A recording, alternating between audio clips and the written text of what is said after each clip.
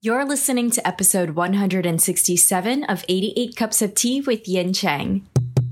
Am I doing this right? Hi, I'm your host, Yin Chang, and thanks for joining me on 88 Cups of Tea. This podcast is created to leave you feeling motivated from interviews with storytellers, where we learn how they create opportunities for a successful career without losing sight of the values that make us human. Whew, that was a really long run-on sentence.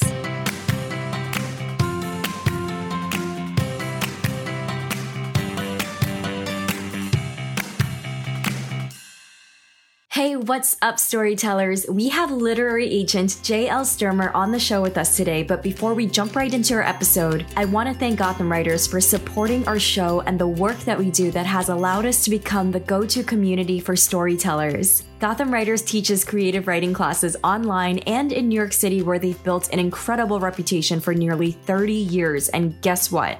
Their first ever Gotham Writers Conference in New York City this October is dedicated to arming you with all the knowledge and actionable feedback to best help you land a literary agent. Please do me a favor and stick around at the end of this episode so you can hear more details like their 4-hour quality time with 2 top literary agents in your genre. We discuss this and more in my chat with Josh Sippy, the Director of Contests and Conferences over at Gotham Writers. I personally know the team at Gotham Writers, who are all writers themselves, and they truly care about fellow storytellers. They've created something really special and is unlike any conference I've ever heard of before. Head over to writingclasses.com/writers-conference. That's writingclasses.com/writers-conference. And be sure to stay tuned for my conversation with Josh, where we also talk about his work in progress, forming writing groups, and how his querying process is going. Now, on to the next part of our show. Guess what's happening in just a couple of weeks? 88 Cups of Tea is turning 4 years old. Can you believe it? We wouldn't be able to do what we do without all of your love and support, and we want to celebrate this milestone with you online. If you have any suggestions you'd love for me to consider about how we should celebrate as a community, send us an email at hello@88cupsoftea.com, and I'm so looking forward to hearing from you and celebrating together. Now on to today's guest. JL Sturmer is a literary agent at New Leaf Literary and Media. In our conversation, we dive into how JL fell in love with storytelling and the journey she took to making her literary agent career at New Leaf Literary and Media come to fruition. We talk about being open to new opportunities and being vulnerable when asking for advice and help when you need it. We then get into the finances of being a literary agent at all levels and how she knows which clients she wants to work with, and the importance of marketing yourself and making connections. She explains what backlist and earning out the check means in the publishing world, and discusses the culture at New Leaf Literary and Media. Later in our conversation, we talk about the classes that she teaches at Gotham Writers and all about the Gotham Writers Conference held in New York City on October 25th and 26th. JL was also so generous to share a cheat sheet with our community on the do's and don'ts when querying a literary agent. You can find it over at her show notes page at 88cupsoftea.com/podcast/JL-Sturmer. Okay, now let's just jump right in because I have a feeling you're going to soak in every single word that she says. JL, I'm so excited to have you on the podcast, finally. I'm very excited too. Thank you for having me. Oh my gosh, are you kidding? I am so pumped about this. You came highly recommended from our mutual buddy, Josh Sippy over at Gotham Writers. So this is really awesome. For the listeners listening in, we were chatting a little bit before this, and we were talking about how we know of each other and we've worked with each other in different ways, like 1 degree separation from each other. And it's been quite a while. And finally now there is no degree of separation between us. I'm excited. All right. Before we get into all the details, I love to start off way back, your earliest memories of how you specifically fell in love with storytelling in your own way. Oh, wow. Yeah. Let's Let's see. I think I was definitely a theatrical kid. I'm an only child, and I grew up in a single parent household. So it was just me and my mom. And I definitely spent a lot of time alone, which was totally fine with me. So I spent a lot of time in my room with my toys and my dolls. And I remember recording. I had like a tape recorder, and I would record myself telling stories on tape and then play it back. And I think I've always had really active imagination, and storytelling is clearly a part of that. Were you a huge reader, and was your mom always encouraging you to pick up books? It's funny. My mom did encourage me to read a lot. She also was a reader, but she was dyslexic, and she didn't know that for a really long time. So she always had a really hard time at school. She got her GED. She was very kind of down on herself academically because back in the day, nobody really knew what dyslexia was.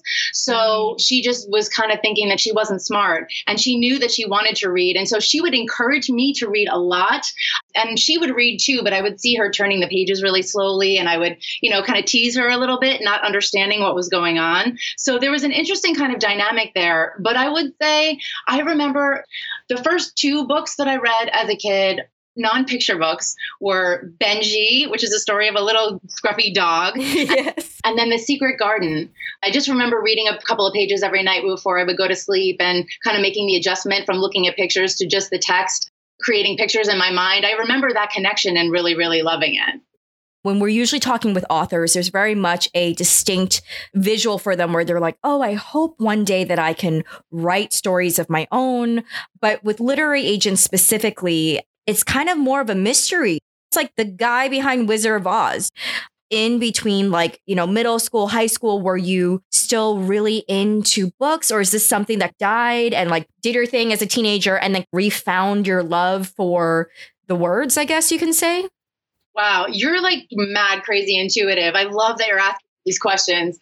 It did kind of die a little bit because I think I kind of segued into theater, and I remember performing in poetry recitals in grade school. And it wasn't like poetry writing. It was I would memorize a Shel Silverstein poem or something kind of fun and silly. And I would recite them in the auditorium in front of everybody. And I would win first place.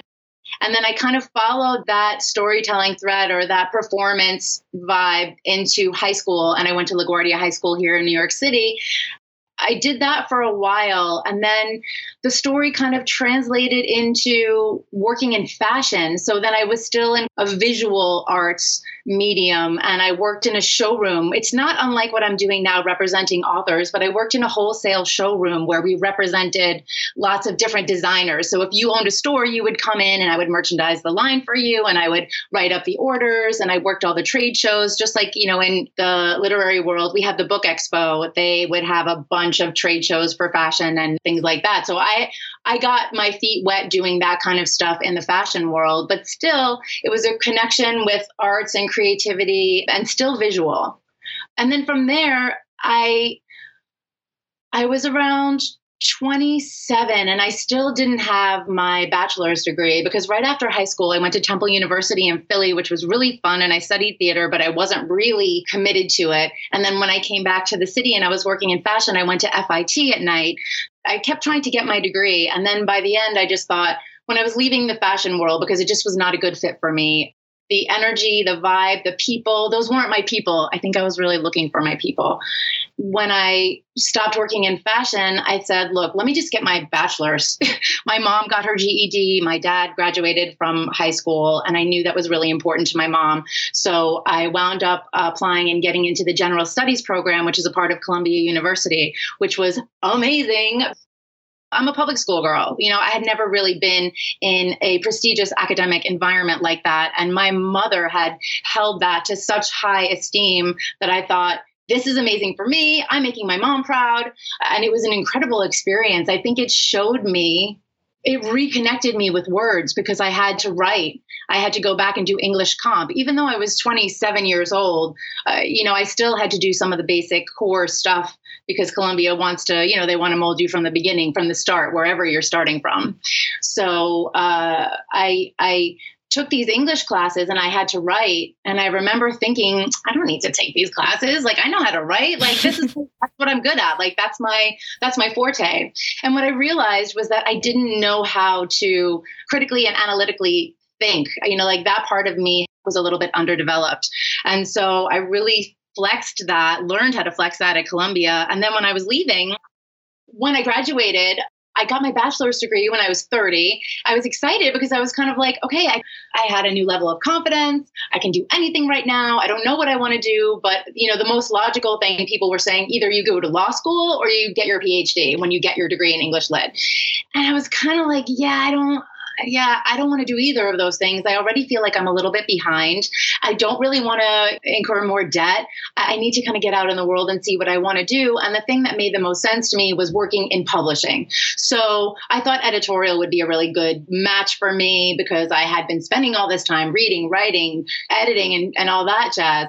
And so I was applying for some editorial positions, and I did that thing where you reach out to everybody and say, hey, I'm starting in this industry. Do you know anybody that I can have coffee with, that I can pick a brain, all that stuff.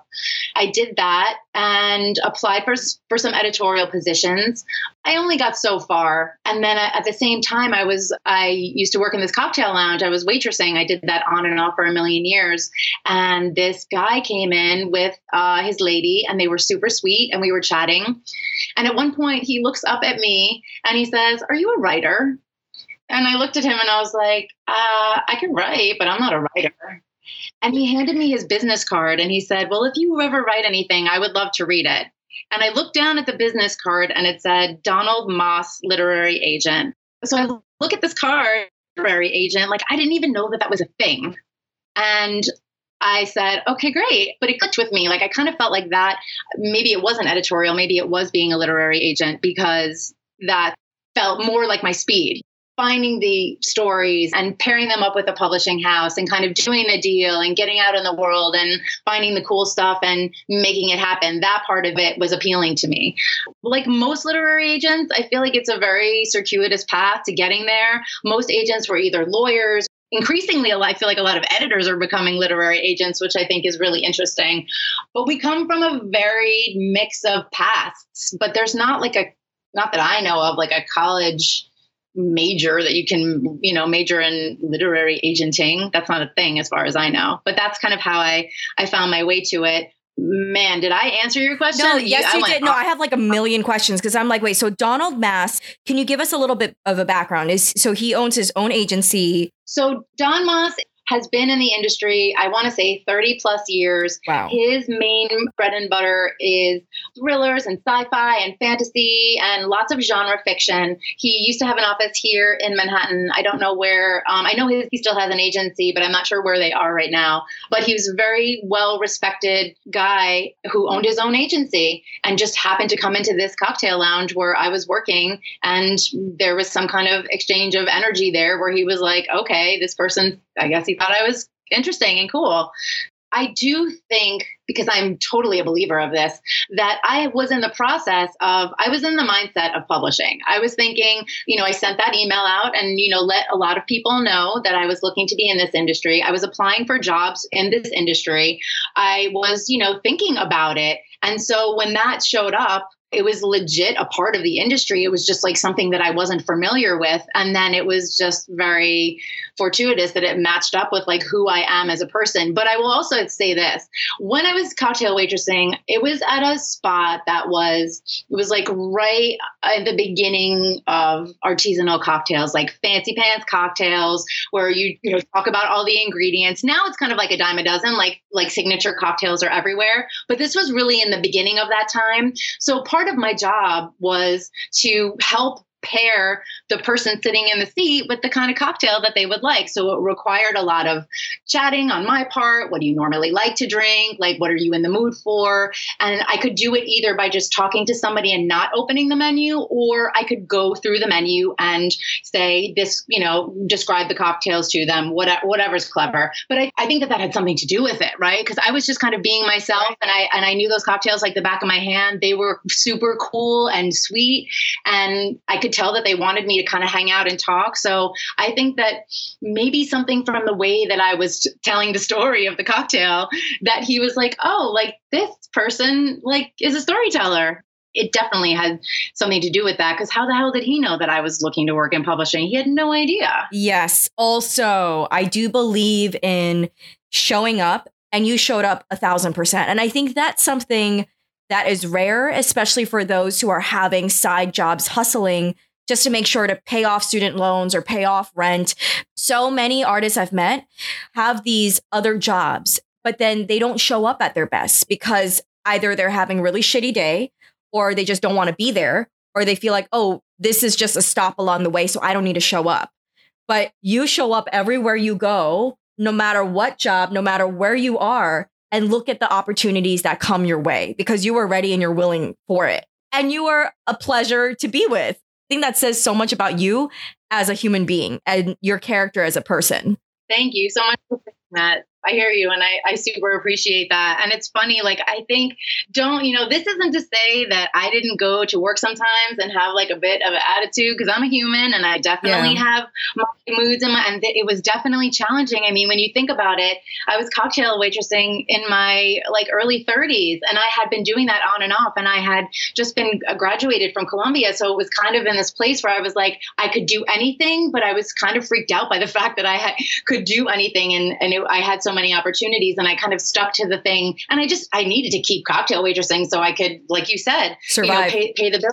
But yeah, when I was trying to figure out, what I was going to do with this degree.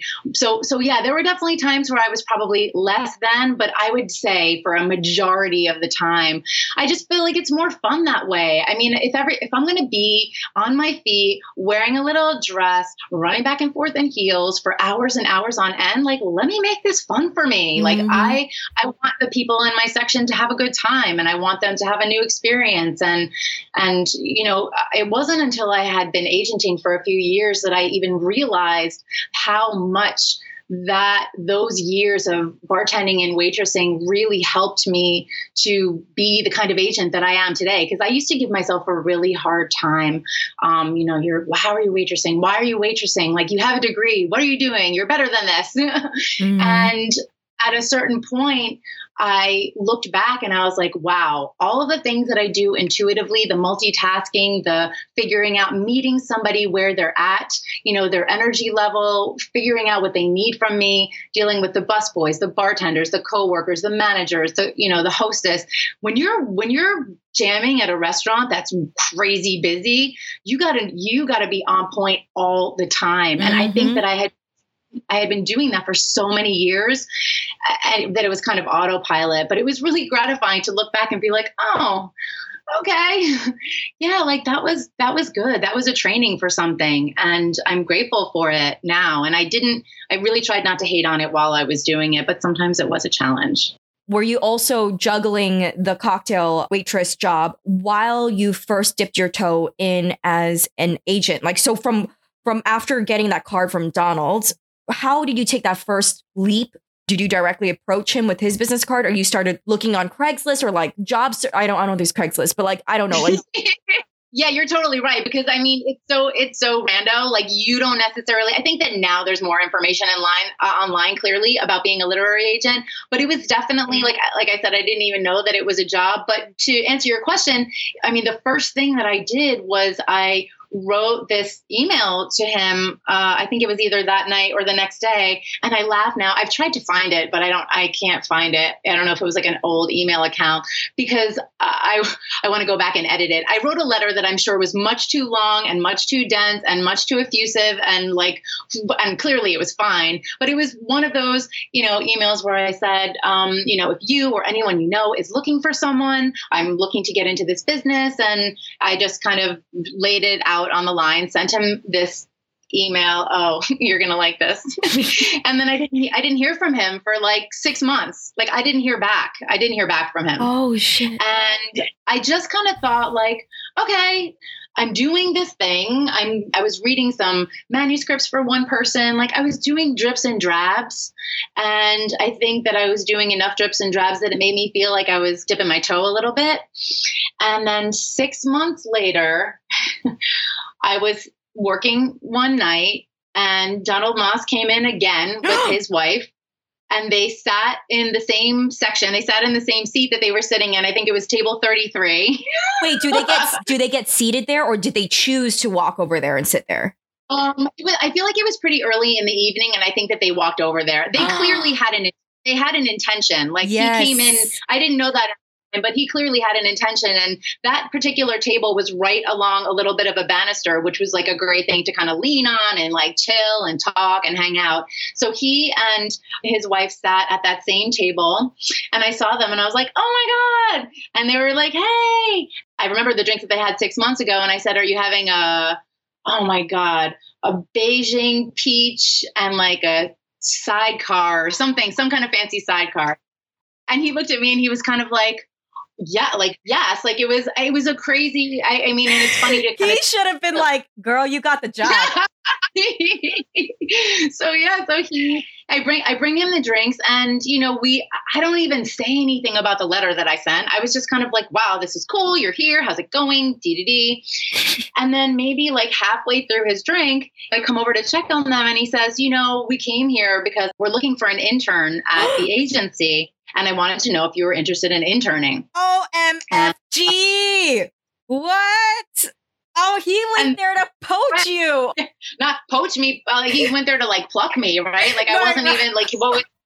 So he said that, but then right on the heels of that, he said, but it's not purely my decision. Like, you have to come into the agency and meet the other agents that work there, because you would be working with everybody. So he had his other, even though he owned the joint, and I really appreciate the fact that he wanted to make sure that I would play nicely with everybody else, although I'm pretty sure that he knew that I would. But I think that for, he had his protocol, and he wanted me to come in and meet with people. And I thought, yeah, of course. So I went in maybe like that next week. And that's always my favorite. Like even right now, like I love meeting new people. I love hearing, what's going on with them, and just kind of seeing where they're at. And just that's clearly one of my favorite things to do. So those interviews went really well. And then I started interning there. I was there maybe 2 or 3 days a week. I was cocktailing like maybe 3 or 4 nights a week. I also had another job where I was working in a photo archive. And so it was this weird kind of configuration of having this bachelor's from Columbia University and me working all of these random part-time jobs, because I was kind of like, I don't know what I'm doing right now, but I just need to kind of keep the energy flow, I think. So I was doing that. So even when I was interning, I remember the first time that I showed up, it was a 19-year-old girl who was an intern from NYU. And she was showing me like the copier, and I think maybe there was even like a fax machine. I don't know. That was a long time ago, but she was showing me around, and I was just kind of like, I remember laughing and thinking, okay, this like 19-year-old girl is showing this 30-year-old woman around this agency. and I'm just going to like, I don't know, I'm going to do it. I'll just figure it out. I would come to work kind of dolled up, like I didn't have any meetings or anything, but I just I dress how I feel, however I am, that's how I am. And so it was a really good learning experience. Don was fantastic teacher, really gave me opportunity to sign some of my own clients, taught me about just kind of the business part of it. And, he really folds people in and gave me I got a lay of the land by working with him. There were maybe 5 or 6 agents, or maybe not even that many, maybe 4 agents that were working there at the time. And I just kind of did a little bit of everything. I went to the post office. I, maintained the website. I definitely looked through the slush. I learned about the slush pile. And it wasn't even like what we were doing, like the type of literature that we were working on was not my bag. It was like sci-fi fantasy, cozy mysteries, thrillers. And I actually hadn't really been reading that much lately. We had so many authors that wrote about like dragons. And I was kind of like, I don't know about dragons, but okay, like people really like it and people are passionate about it. And that was the thing that I liked. I don't have to understand it, but if you like love something, then yeah, I'm with it. If you love it and it makes you happy, I'm with it. How many years were you with him?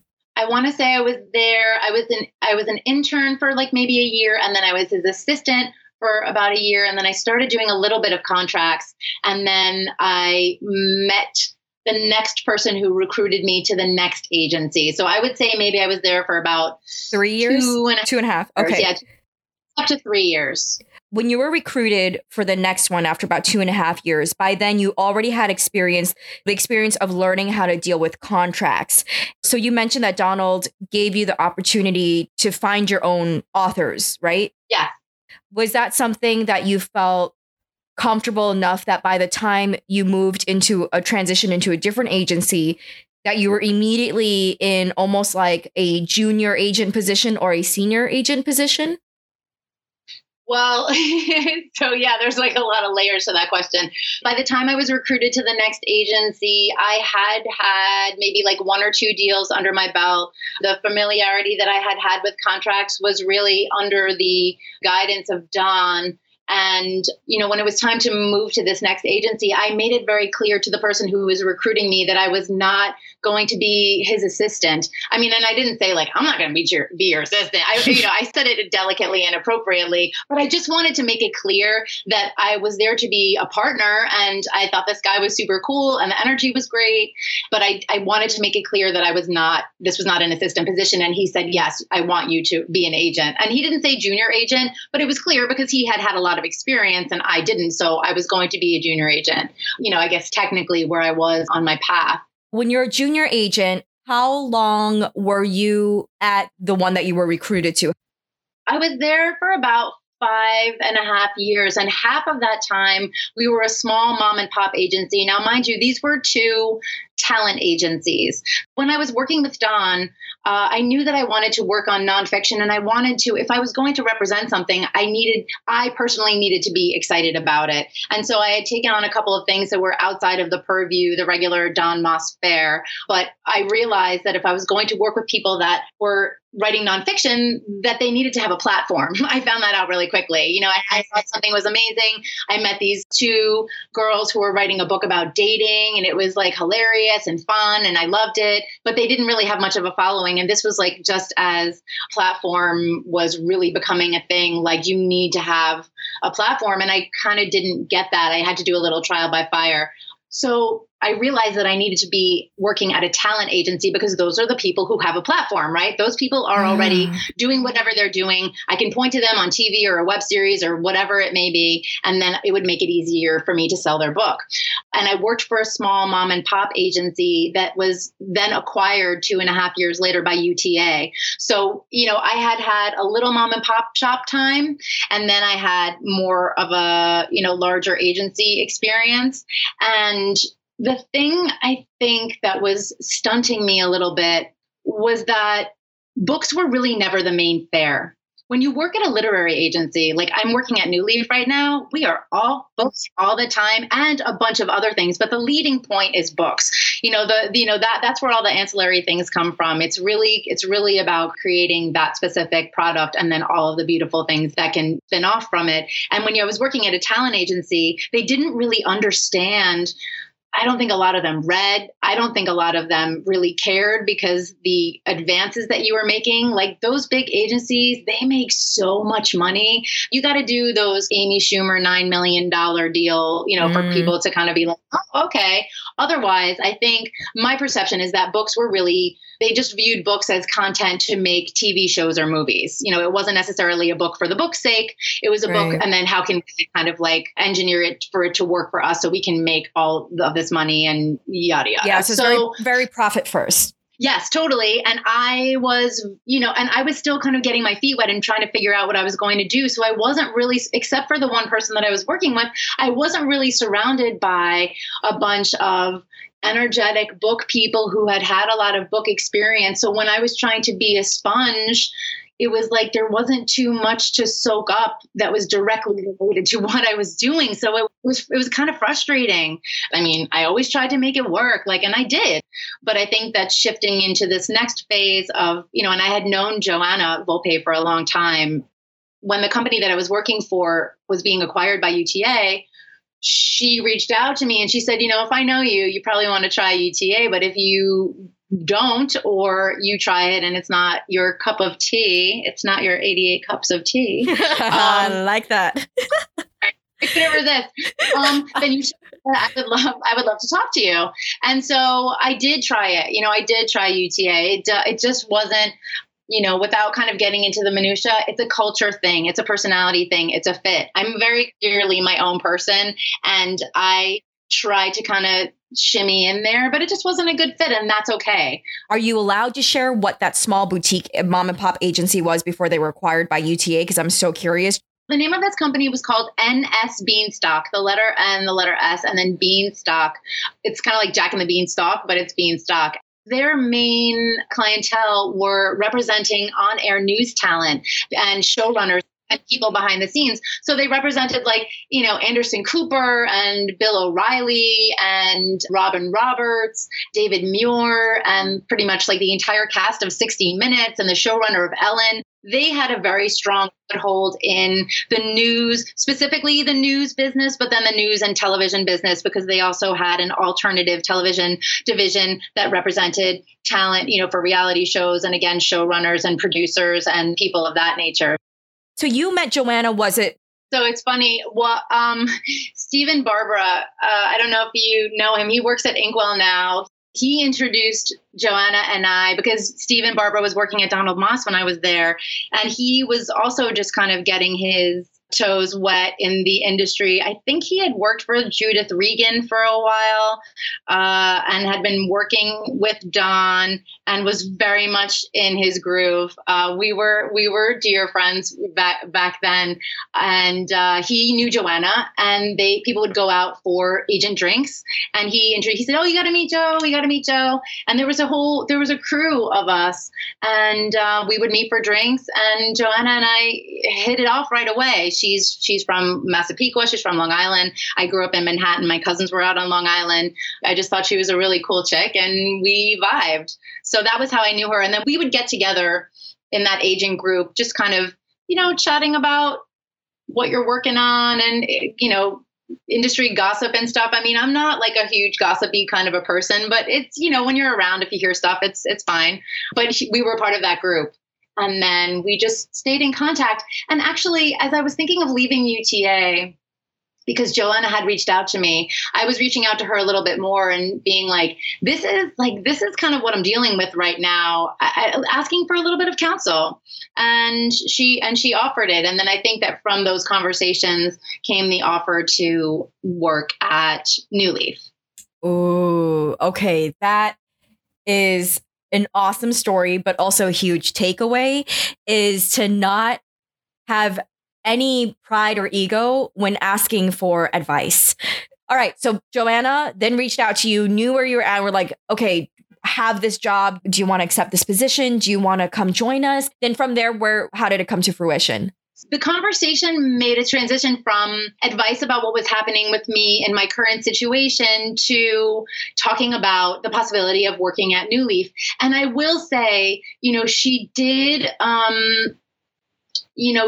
mention it to me, when UTA was acquiring the company that I was working for, that she was open to me. And I stayed at UTA for like another 2.5 years, a little more than 2 years, because I felt like UTA seemed like such a great opportunity. And it also felt so beautiful to have Joanna say to me, to give me that freedom and say, now would be awesome. Later is fine too. Like, you do what you got to do. And so I think that I knew that there was some kind of an opportunity there.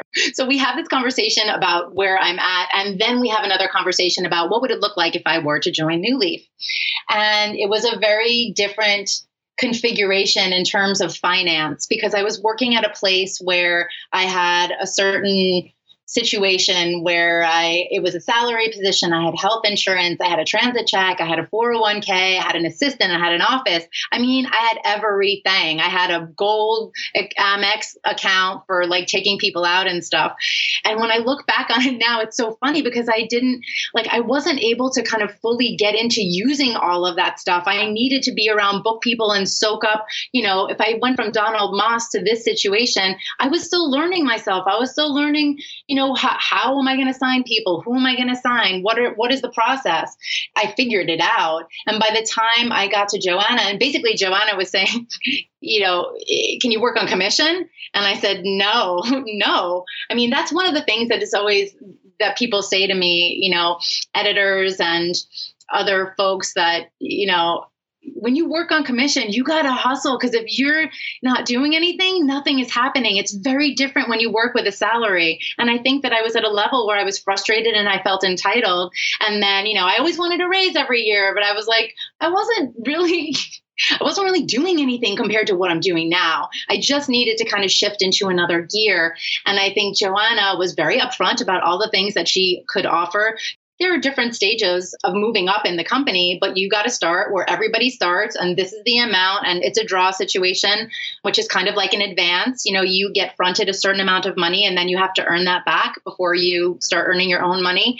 And I heard everything that she said. I remember when we were talking and when we were having drinks, I kind of felt my heart kind of drop into my stomach, because I thought, this is a leap that I'm going to be taking. Like, I hear what she's saying, but it's such a massive change from what I had been doing, working for 5+ years in this kind of corporate world. But something inside of me knew, I just was like, you got to do this. You got to do this. Something in my gut was like, you have to do this. And it was much more challenging than I could have ever imagined. I didn't really know what I was getting myself into, but that's where I kind of think that I trusted my gut to go in that direction, because I would figure it out. But it was, leaving an agency, and I had a bunch of clients come with me, but I had to leave all of the deals at the other agency. And so I was really starting fresh when I started at New Leaf. I needed to find new clients. They definitely had people that would come to New Leaf that they thought, oh, this is like a JL kind of project. Hey, do you want to try this out? So I was signing my own clients. There were some things that were sent my way. And it was kind of a slow build, but just a completely working on commission and that different environment. And also being with New Leaf. Like, New Leaf is amazing. The way that everybody communicates, where it was very siloed at my old gigs, New Leaf is very communicative. We all encourage each other. It's 98% badass women. It's just like a really good vibe. And it was what I needed in order to kind of learn and grow. What was the biggest challenge that you feel really helped you to grow as an agent while you're at New Leaf? I mean, I had to kind of cut my life in half. I just kind of knew, I put myself in a mindset where I was kind of like, all right, I'm just going to figure out how to make this work. And I was very adamant about not taking another waitressing job, because I knew that this was to be a challenge for me. And I understood that waitressing had served me so well, but I thought, I really have to be all in here. I really have to be all in here. And there's nothing other than this. And I just kind of kept saying that to myself while I was, signing new clients, and while I was, kind of learning the ropes at New Leaf.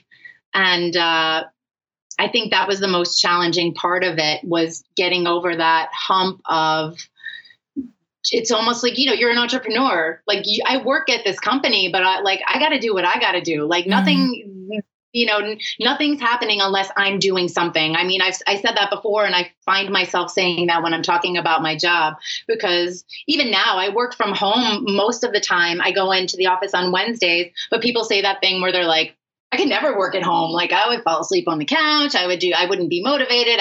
And I'm always like, no, I can't speak for anybody else, but I can't just chill and like Netflix and hang out and do whatever if I know I have like a million things to do. And also because when I do them and I put that ball in motion, I sign new clients, and then I go on submission, and then I get my clients deals. And it's the excitement that comes from the process, even though sometimes it's not even, I was going to say sometimes it's hard to get it going, and sometimes it is. But when the momentum picks up, you don't want to stop. You don't want to sleep in. You don't want to dilly-dally. You kind of have the momentum going and things are working. And then you're kind of like, oh shit, this is working. What is a range of salaries from intern to then going up to junior to then going up to senior agent? Just ballpark, just for those who may be curious, if it's something that they can just jump in and be okay. You know what I mean? So just more of a general landscape. especially if you're starting from the beginning, you're going to be doing administrative kind of stuff. So you can expect an administrative kind of a salary. And I think that it's comparable with what I think editors make. Like, I don't want to necessarily throw numbers out there because I don't know for sure, but I would say on like the lowest end of like a corporate scale, I think is where it would be. And to piggyback on that, most people have other jobs. Like this, it's weird. Like you got to get a job so you could do your job. Like it's this weird kind of thing where I definitely know people that work at yoga studios and people who are still working as baristas, or unless you are, and I think that a lot of literary agents are, and people that work in publishing are married, have some kind of family money, have some kind of a support system. Doing a gig on commission, doing an uncertain gig on commission without any financial support, it feels a little bit like an extreme sport. And I think a lot of people in the industry already have some kind of comfort, not a lot of them, but some of them. So to answer your question, it's not a lot of money. It's probably not enough to live off of. You are going to need to have, I don't know why I'm saying probably, you are going to need to have another job. You just have to, so that you have to want to do what you're doing. That's kind of why when you find your clients and you're selling something, you better believe that what you're signing up and what you're putting your work into is going to sell, because you have another job to support this job that may or may not work out. Like, that sounds crazy. Like, that sounds crazy, but it is what it is. I think that how much money can you make? I don't know. I'll let you know. Clearly people make bank. I remember talking to somebody who I wanted to, who I could maybe see signing down the line. We were having lunch and I was just talking with her, and she's represented by somebody else. And she had said, she still has a very high-powered agent, said she spends one day working on this person's career, the next day working on this person's career, then maybe the third day working on a bunch of other people. And then the last 2 days, she's like riding her horses and like, doing stuff like that. And this author said, I want to be the kind of person where I take up an entire day, or like I take up an entire 2 days. And I thought, it's really interesting how that person, that agent, once you have enough books that are doing well, and if they backlist and then one big client begets another big client, not that people don't move around and stuff, but I think once you have the momentum going, I think the opportunities for making money are kind of endless. I mean, if you look at Netflix, I can't remember the show right now, but I remember watching the credits of some show and seeing the literary agent as one of the producers. And I was like, what? Like the possibility for, and I was just kind of like, okay. And so, you will start with like what feels like $0. But if you're feeling it and you tap into something that you're excited about, I mean, you can make it happen. Not to sound cliche, but it's like, you just got to ride the wave of energy and just build your foundation and let each thing push you to the next level. Really quickly. Okay. When you mentioned backlist, can you just give like a really quick blurb about what exactly is backlist? Yeah, of course. So backlist means that you have books that have been selling for years and years and years and years. Like, I feel like Judy Blume has like a sick backlist, right? Like, Are You There, God? It's and like books that just keep getting printed and published and earning royalties, basically. You can make a lot of money if you have a huge advance. That's great. But if you don't earn out your advance and you don't make royalties, like that money is that money. It's not really, it is what it is for the amount of time that you have it. If you have something and you're continuously earning royalties, then that's the royalty check that comes in, right? That you feel like you did that work once, and then like, let's get paid for as long as possible. So I think that, okay. So this may be a dumbass question, but when you mention earn out your advance, I thought you just get a check, and that's like, when if the author's like, okay, here's, it got accepted, you have found a publishing house, or, that step. And then, so they give you the advance check. So what do you mean by earning out that check? Yeah, sure. So when you get an advance, basically what it means is the entire sentence is it's an advance against your royalties, on royalties. So the publishing house is giving you that check, but that's because they expect to make at least that much money on royalties on your project. Now, this is like super loosey-goosey. There are a gazillion exceptions to the rule, but this is the general principle, is that, you know, if you have an advance of $10,000, then your royalty percentages have to add up to that $10,000 before you get another check. So you can get your advance check, but then there's a lag time. So if you don't sell enough books to equal the amount of money that you were advanced, then you're not making any royalties, and you don't have to pay back your advance. The money that they pay you is the money that they pay you unless you're in breach of contract, like you didn't hand in the manuscript or something like that. But you need to earn back that money that they advance you prior to receiving any royalty checks. Does that make sense? What is it that catches your eye? Is it just like an intuitive thing? You can't put your finger on it. There's no actual guideline, or have you noticed a pattern? I just know it in my gut, and I want to be able to say it more. I want to be able to say it in a way that's easier to grasp. But I honestly feel like when I read something, I get a lot of clients by referrals. And I think that is helpful for me, because if someone that I meet kind of knows me and understands what interests me and what kind of makes me tick and what I vibe on, then they are going to refer me to people that they meet somebody and they're like, oh, that's kind of like a JL person. I think that person. So I've been getting a lot of really great referrals. And I think the people that have the stories that my feelings are very close to the surface, or rather, I'm very in touch with my feelings.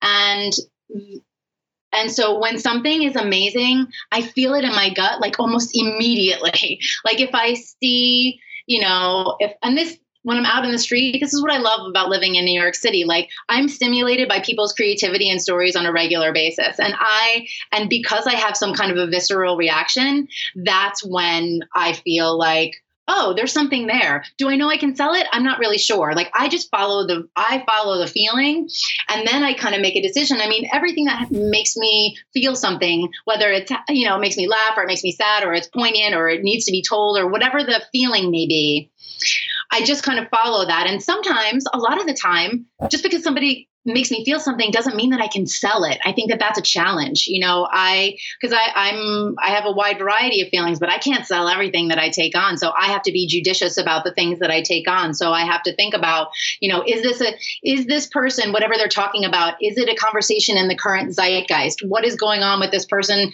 in terms of their connectivity with their audience? What is it about their voice and the way that they tell their story, about what they're talking about in a way that's different and engaging and kind of gets to the core. So I guess I kind of do put things through a bit of a filter, but really where it starts from is, does this make me feel some kind of a real feeling, not something that's contrived? And I've tried that. If I see something that I think, hey, this looks like, a lot of people are doing this, or this has a commercial vibe, or, if I try to make myself like something, like, it just doesn't work. I have to pay attention to how I feel when I'm reading something or having a meeting with somebody. If I meet with somebody in person, how do they look? How do they engage? What are they saying? Are they passionate about it? That thing too. Like, if someone is passionate about something, like, people can talk me into things, with their passion. If somebody approaches me and says, what should I write about? I'm kind of like, I don't know, dude. Like, you got to tell me what you want to write about, because you're going to make me excited. And if you make me excited, the enthusiasm that I bring to things, that is what I bring. So give me something to get excited about, and then I can see, can I sell it? Oh, wow. Okay. So right now you're mostly going off of referrals. You don't do as much like submission query situations. Yes. Just to. Yeah. I do. I definitely do some, but I will say, and I will say this for your listeners, and I teach those classes at Gotham. Like, I talk about this on a regular basis. Try to be as verbal and open about what you're doing as you possibly can, because you never know who knows who, and who's your cocktail waitress, who's your this, who's your that. You just don't know. Yes. And I think that talking about it, and you don't have to be like, all braggy and stuff. Like, you can just, if you mention about something that you're naturally excited about, people are going to genuinely want to help you. You're going to attract the person that knows somebody that's going to want to help you and put you on. And then you kind of start that wheel of momentum going. So I do look at my queries, but I definitely not as much as people who were kind of in my periphery. We were connected through Josh Sippy from Gotham Writers, and he's this super nice guy, really loves writers, cares about them, and he is a writer himself. So they have the Gotham Writers Conference, which he credited you a lot and said that you were a huge part of that coming to fruition. And this is why I'm curious, where you are going to be very involved with this conference. Yes. So can we get into this, and can you give me a little bit about, from your perspective, what it was about this conference that attracted you? I mean, for me personally, I loved that it seemed really hands-on and very respectful to people's times, everyone's times, everyone involved, from the literary agents to the writers coming in. I'm always hearing conferences are usually quick pitches, but this is hours long. So I've been teaching at Gotham on and off for years. I teach a couple of classes online. I teach a couple of live classes. And what kind of topics are they? One is how to get published. And the way that I describe it is really the way that you at the top of the podcast were describing literary agents in general. What we do is kind of be, the Oz behind the curtain. I really look at that class as kind of pulling back the curtain and letting students know who are literary agents, who are publishers, what do editors do, what happens to your manuscript or your book proposal after you spend all this time laboring over it. You're sending it out into the world and you have no idea what's going on. So you're sending something that's very meaningful to you out, and you have no control anymore. And you won't have any control, but at least if you kind of know what's going on, then maybe you can feel a little bit better about it. So that's how I approach that class. It's really kind of like a soup to nuts of who everybody is and what they do and kind of the path of your manuscript. And we go on a lot of different paths in terms of, the great things that can happen and the lame things that can happen. And I answer a lot of questions. And it's a good class. And then I teach how to write a query letter as well. We go through that process. And then the other class is how to write a book proposal, which is exactly what you think it is, but it's all kind of introductory material. And they're fun classes to teach because the people who are there, they want to be there. It's not an obligatory thing. So they're there to kind of soak it up and learn new stuff. So it's generally a great group of people. Everybody that works at the office at Gotham is amazing. And it's just a good, fun place. So Josh reached out to me and said that he wanted to pick my brain about conferences in general. And I went in there, we talked like this for over an hour, and I offered all of my opinions, and, he asked me a bunch of questions. They're just looking to make it more accessible. And yes, you're right, respectful of the people who were participating, everybody's time, and just to make it just make it different, almost the opposite of what any other conference is. So I'm excited. I actually don't know the whole, all of the programs that are going on. I just said, all right, throw me in. Whatever it is that you need, I'll do it. I think I'm teaching a class. And then I saw that there's something called Agent Game Show. And I'm kind of oh my God, what is that going to be? But whatever's clever, I'll just figure it out when I get there. No, I think it'll be fun. I think it'll be great. I'm really excited because when Josh was sharing more about this conference, you could really hear, and I mean, it's clear from his conversation with you that they didn't want to just do a Joe Schmo random conference that, there's tons of that around here. And you could just hear the passion and the type of deep research he was doing, having that over an hour conversation with you because they just care that much. And I do know people usually feel like it's a cattle call when they go to conferences and stuff, and they just feel okay, well, I just dropped $800 and I just, I was waiting for the 2 minutes that I had, or was it 30 seconds or something like that? I've never been to one myself. And when I hear about it, I'm okay, yeah, no, I would be sweating, and that would just be not a good situation. But then when we were talking about this on the phone together, Josh and I, and he was talking about how this would be like hours together with a literary agent and just like really going over, I think it was like, it was like the pitching roundtables was like one of them. Mm-hmm. And there's actual time that you're having with each other. You see each other as not just products, but people. You're like, oh, that's a human being who also has to go home, eat dinner, make dinner, clean up, you know what I mean? Rather than like, okay, in and out, are you sellable or not? That's so much pressure for someone just to freaking walk in like that. Like, hello, I can be the next, top seller for you and you can make your money and I'm a great bet for you. No, it's like you get to know each other. And I think he also mentioned that it's vetted. They're actually going through.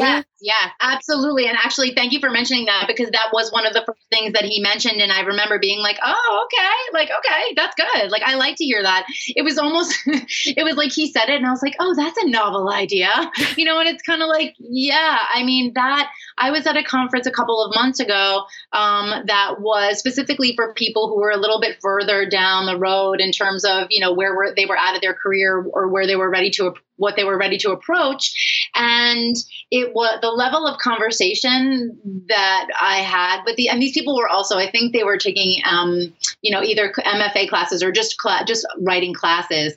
And so the level of focus and dedication and also a little bit of a thicker skin, I think, look, for people who are newbie town, that's great. And I think that you should go. Writers' conferences can be a place where you can just kind of identify as an author, kind of show up in a place where there are a million other people that are just as nervous as you are. And you're all just kind of, doing your elevator pitches for each other. And it's awkward and it's weird. And it's kind of like, the orientation when you first go to college and you don't even know if you're going to be friends with these people. And you're, like it's all that kind of weirdness because everybody is like, who am I in this new environment? What is this new identity that I'm taking on that I'm going to have to hone and sell to, to people? Like, how do I navigate the business side of this and still have it feel natural? So I think that the kind of energy that the new people bring is awesome. And I have so much fun with them. And then the kind of energy that the more seasoned people bring allows you to go deeper. And sometimes I feel like I'm able to do a bit more. I mean, of course, I'm able to do a bit more because those people are farther along. So I think that taking the time to vet people and know what kind of conference you want to curate and then creating that energy is going to make for something super, super cool. I even double checked. And yes, indeed, they vet them by making them pitch their own query letters and include a really well-written first 10 pages. So the quality coming in is going to be excellent. Right. And I was double checking because I mentioned you guys are spending hours and I just didn't want to misspeak. And I double checked and yes, indeed, it says you will spend 4 hours with 2 agents presenting your query and first pages, listening to others do the same and getting in-depth feedback from agents about your work in the publishing process. See, that's what really got my attention too, where I'm just like, wow, you guys really care and you're actually putting the time and heart into this and you're creating a safe space for people to actually get to know each other in a different light. And like you were mentioning, you were able to jump in and dive deeper if you want to, and all of that, and getting to know newer or like the older like the people who've been around for a while. This is really exciting. And this happens, I believe, in October. This is October. Yeah. I want to say like 25th. Yes, 26th. You're correct. Yep. Friday, Saturday, October 25th and 26th. For you, you get to do your work at New Leaf and you're feeling so fulfilled creatively and like a mentor through Gotham Writers as a teacher and also at the conference, which is always so nice. They always say like, when you're working, you're doing great, you're successful. You reach a level where you're like, okay, well, how can I give back? Because then that's another level of finding joy, right, in your life.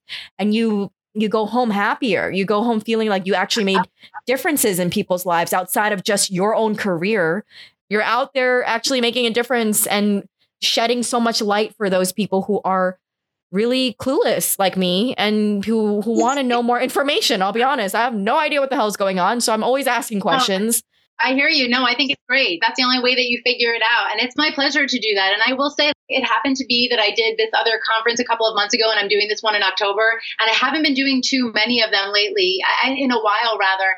And it's been nice to kind of like fold it in a little bit more, because it's a different kind of energy. And also if somebody's trying to create something new in the conference space, I mean, like new stuff, I'll try it. Anything that kind of breaks up the monotony and the staleness of what is the whole idea of everybody just doing things because that's the way that they're always done, and everybody kind of getting in a line and being nervous, and all this money and all those things that you were talking about, like the stakes being so high. You can't be your best self if you're preoccupied and nervous with everybody. I really try to make people feel comfortable and just be chill, and even just be like, don't read your pitch, like to talk to me about something. Like I just try to put people at ease. And then when they talk about the thing that they're excited about, then I can kind of really feel it, because all the other stuff that makes you nervous, it's just kind of getting in your way. And I think that conferences can definitely make you feel waiting online to pitch somebody, like that's scary as shit. That's scary. Better for me. I mean, honestly, even on a selfish level, like I don't want you to feel uncomfortable. Like I want you to feel good because I want to feel good. Like let's have a real conversation. And I try to generate that. And then when people see that they can be comfortable, and then if somebody walks away from my table smiling, then hopefully the next person and the other people online are going to be like, oh, okay, that person doesn't look like they were like decimated. And then maybe you can kind of change the energy in the line by being like, oh, JL, she's not going to bite your head off. If you want somebody that's serious and scary and somebody that's just kind of like militant like that, there are those agents too. That's the other thing. I feel like if you're looking for an agent, it's cliche, but there's a lid for every pot. Like you got to get, what you need. And we are a varied breed. There's so many different types of personalities in agenting, and you're going to find what you need if you keep looking. And conferences are definitely a good place to do that. Oh my gosh. I'm so excited about this. And JL, you have been amazing. Thank you so much for your time. Thank you. Hello, listeners. So that wraps up our conversation with the lovely JL Sturmer. And we're going to jump right into my conversation right now with Josh Sippy. By the way, he's the guy that JL and I were just talking about. Josh Sippy. Hello. So JL and I were just going on and on and on about you throughout her entire episode. So people can hear you are actually an existing human being, which is awesome. Yes. So Josh, I'm so excited to have you on. We first met at 88 Cups of Tea's 3-year anniversary last August 8th, and you were just so lovely. And it was just so nice to meet you in person. And you just represent so much of the good in the world. And I'm really excited about us just chatting right now. You are a writer yourself. And I just want to get into that super quick, if that's okay. Yeah, absolutely. I am a writer. I haven't always been a writer, but I sort of stumbled my way into writing when I realized how much fun it is to tell stories. Being someone who didn't read a lot as a kid, I kind of found my way into wanting to tell the stories that I never had the chance to read as a kid. And that's sort of where I find myself at now. I write middle grade, a lot of middle grade. I'm always writing. It's been motivated by this desire to give young kids something worthwhile to read, which is something I just didn't have. Are you allowed to share a little bit about what you're working on right now, your work in progress? Yeah. Which one? I've got tons of works in progress. Okay. The one that gets you most excited, most pumped up about. Well, most of them take on the same general idea. They take place in historical settings, which don't let that scare you. It's not like history is boring like it was in school. But it's focused on sort of interesting episodes of history that you might not have heard of. Like, for instance, one that I'm working on now, there's actually this thing that happened back in industrial age England where they had gangs of orphans that would steal powdered wigs off of rich people's heads. What? And yeah, this happened. And they used small monkeys to do it too. Wait, are you serious right now? I am as serious as I can be about wig snatching. It was a real thing. And I just had to write a story about it. So that's what I'm working on right now. Oh my God, that's brilliant. I want to read about this. I'm going to Google this after we hop off our call. Yes, because I am one of those kids who was so bored in history classes, and I would dip in and out. And hence why I usually ended up in detention, because I didn't show up in class. But if there were books like yours out there, I'll be very honest, I would sit my butt in class and actually read and show up on time and stay throughout the entire class. So where were you back then, Josh? Right. It's all my fault. But I'm glad now you're going to have these books coming out, and it's a fun way to teach kids history. And just, I could just see so many people getting so excited about it. I think it's a really fun fact is that we don't have to share names, but I know for listeners listening in right now, Josh and I, we've chatted before, and at our 3-year anniversary, we invited everyone who helped get 88 Cups of Tea to where it is today, listeners, collaborators, everybody. And so he met another 88 Cups of Tea listener for the first time and connected with her, and they're writing buddies, right? Yeah, we formed our own little writing group, and then we've since added more, and we meet every Tuesday as much as we can, and sometimes on a Thursday as well, just because we're both all of us in that group now are in the same process. We're writing and querying. So it's really nice to have that support base there. And it all started at the 88 Cups of Tea party. Oh, I'm so proud to hear this. I feel like a mama hen, like this huge plump mama hen clucking around. I'm like, yes, this makes me so happy. You have no idea. I'm like, my cheeks are swelling up. I can't stop smiling. And it actually hurts because it's like squished up. But that's amazing. I'm so happy to hear that. I would love for you to share what you do at Gotham Writers as well, because I know you've juggled multiple jobs, like real talk. The hustle of being a writer. I actually moved out to New York because I was living in the Midwest and I felt like there was just nothing for me out there. So I just came out here on a wing and a prayer, feeling like I wanted to be a writer, and this is where all writers live. And I didn't really have anything to go on. So I got a job at Barnes & Nobles as a bookseller and thought, this is it. I'm in the publishing industry. And I couldn't have been more wrong. It was so cool to be around all those books, but it was like, this is not where I need to be. And that was back when minimum wage was like $8 an hour. So I was like, it was not going well. So I ended up getting a serving job, as we all inevitably do, at a really, really not good place. It was just sort of a poorly run place. Referencing the JL interview, how she met Donald Moss, I used to always go into work thinking, I hope that somebody in the publishing industry, agent, editor, I don't care, just sits at one of my tables, because I will have a conversation and I will quit today if I can. And it never happened for me. I was there for about 2 years and it just never happened. I mean, I've always been juggling a bunch of jobs. I run a soccer website. I'm also writing about baseball, and I do all kinds of stuff like that. But it gradually led to me reuniting with Gotham Writers after an internship here in 2016.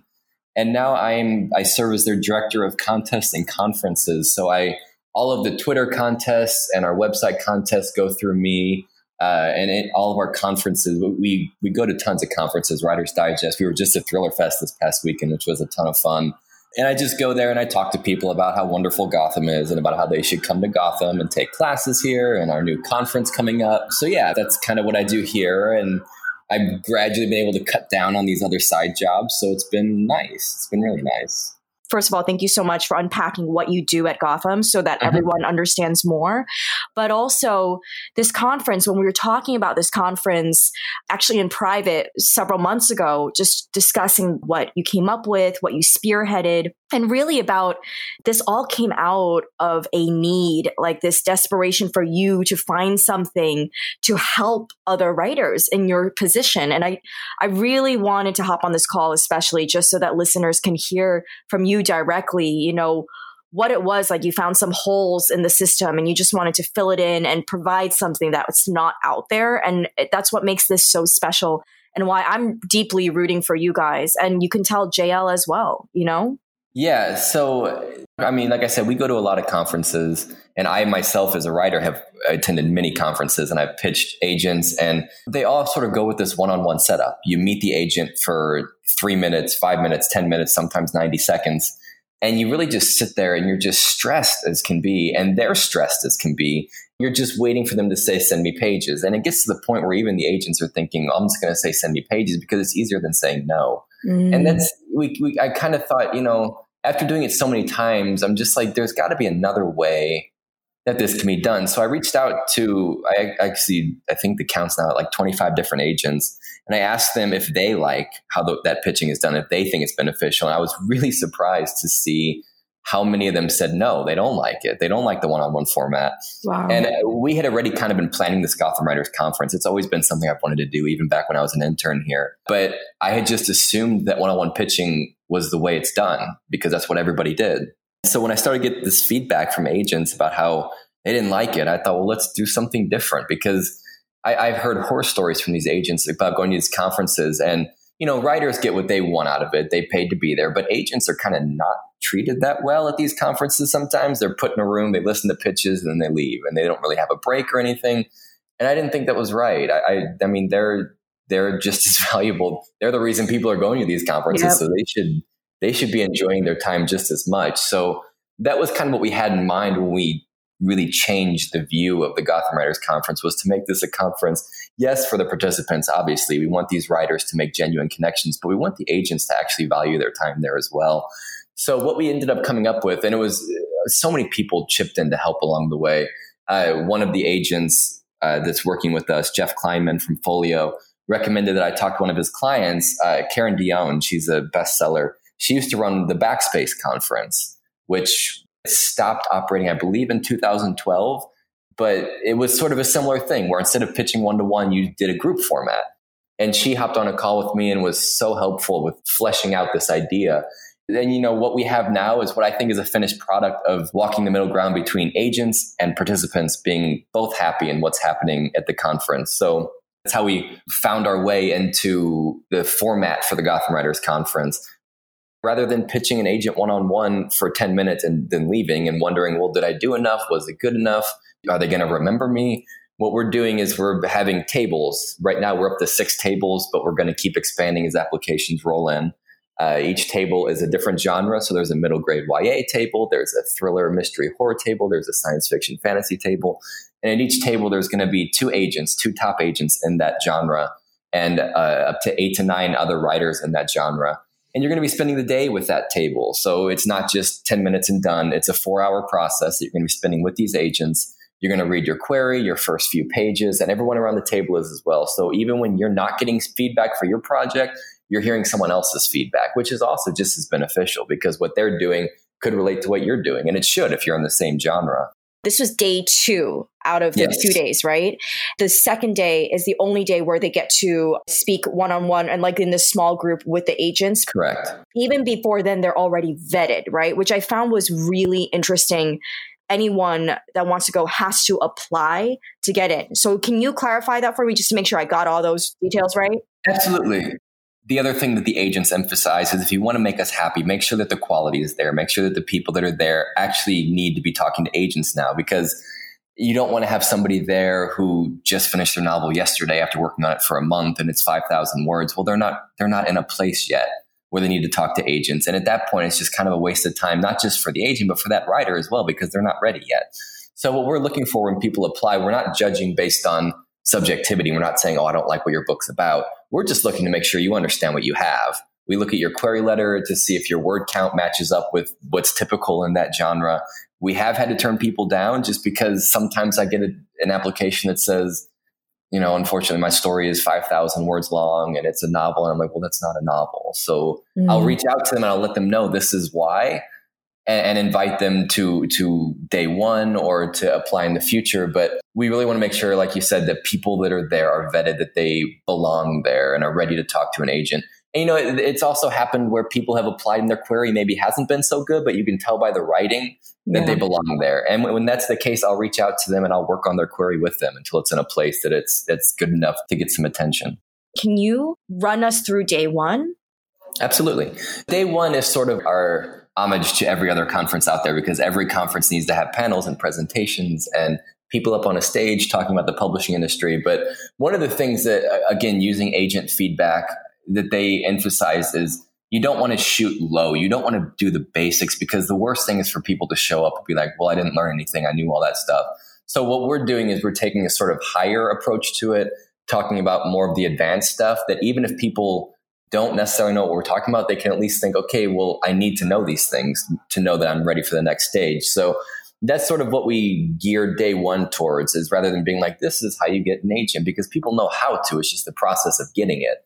So we're having agents and writers speak to the process of not just getting an agent, but what happens after that.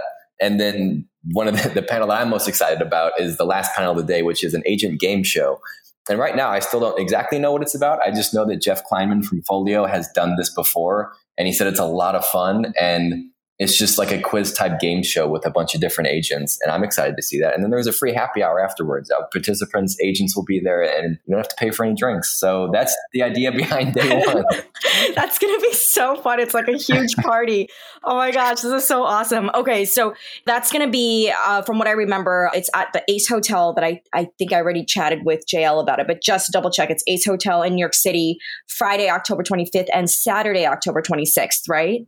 Correct. Yeah, it's at 29th and Broadway, the Ace Hotel. I'm so excited for you guys. Oh my gosh, this is going to be such an awesome time. Is there anything else that our community would benefit from hearing about? There was one thing you mentioned, going back to the vetting process. The reason why we do this, and it's sort of like a mantra here at Gotham, is we don't just want to take your money and send you off unguided. We want to make sure that if you're going to give us your money, that you're getting out of it what you're putting into it, which is why, again, to touch back on why we're doing this vetting process, we could let anyone in and just take your money and say good luck. But we want to make sure that if you're going to invest in us, that we're giving just as much back to you as you're giving to us. I love that so much. Okay, Josh, you mentioned that you and your writing group, you all are in your querying stage. So yes. Are you feeling good? Are you nervous? How you doing? I mean, I've been querying for 3 years now. It is a long process, and it's going to be one of those things where once I finally get it, I'm going to be that person on Twitter that's like, don't ever give up. If it happened to me, it can happen to you. I mean, I've heard it before, but yeah, I mean, I'm excited. I did the pitch portion of Thriller Fest this past Thursday. Oh, how did it go? It went really well. I met with a bunch of agents, some who already had my stuff, and I just sat down and said, hey, how you doing? You still have my stuff? And they were very receptive. Got a lot of requests where I wanted to, and I'm excited with where that's going. So yeah, I'm excited about the querying process all over again. And, you know, even if it doesn't lead to anything, I'm still going to be writing. This is so exciting. Yay! And look at you just doing it and really, you know, having this dream with this conference since when you were interning, and you said in 2016. Yeah. And to now 2019, and you're actually making it happen, which is really pretty badass. So congratulations to you. I'm so proud of you. And thank you for doing this for fellow writers, for the community, for anyone that's, you know, in the situation where they're ready. Yeah, thank you for having me. And that wraps up our episode. JL, thank you so much for being so transparent and sharing your experience as a literary agent, and for sharing so much incredible advice for all of our listeners wanting to break into the industry, and for any of our storytellers interested in learning more about how everything works behind the scenes for a literary agent. Storytellers, thank you for hanging out and listening in. As always, please be sure to drop by and say hi to JL over on Twitter at JL Sturmer. If you'd love to hear our full extended conversation where we chatted for nearly an hour and a half digging into the literary agent world, you can access it as a patron. So head over to patreon.com/88cupsoftea to find out more. And don't forget, if you head over to her show notes page at 88cupsoftea.com/podcast/JL-Sturmer, you can download that awesome cheat sheet of do's and don'ts when querying an agent. It's a downloadable bonus that JL exclusively provided for our community. You'll also find the resources and books mentioned in her episode, tweetable quotes, and the timestamps of highlights throughout the entire conversation. As you heard, right after my conversation with JL, you heard me chatting with the awesome Josh Sippy from Gotham Writers. Be sure to head over to writingclasses.com/writers-conference to learn more, and be sure to grab your spot. That's writingclasses.com/writers-conference. Alrighty, listeners, I will catch you next Thursday. In the meantime, have a super productive rest of your week. Hey guys, it's me again. Thanks so much for listening in on 88 Cups of Tea. Go create something magical today, and I'll catch you in the next episode. Bye.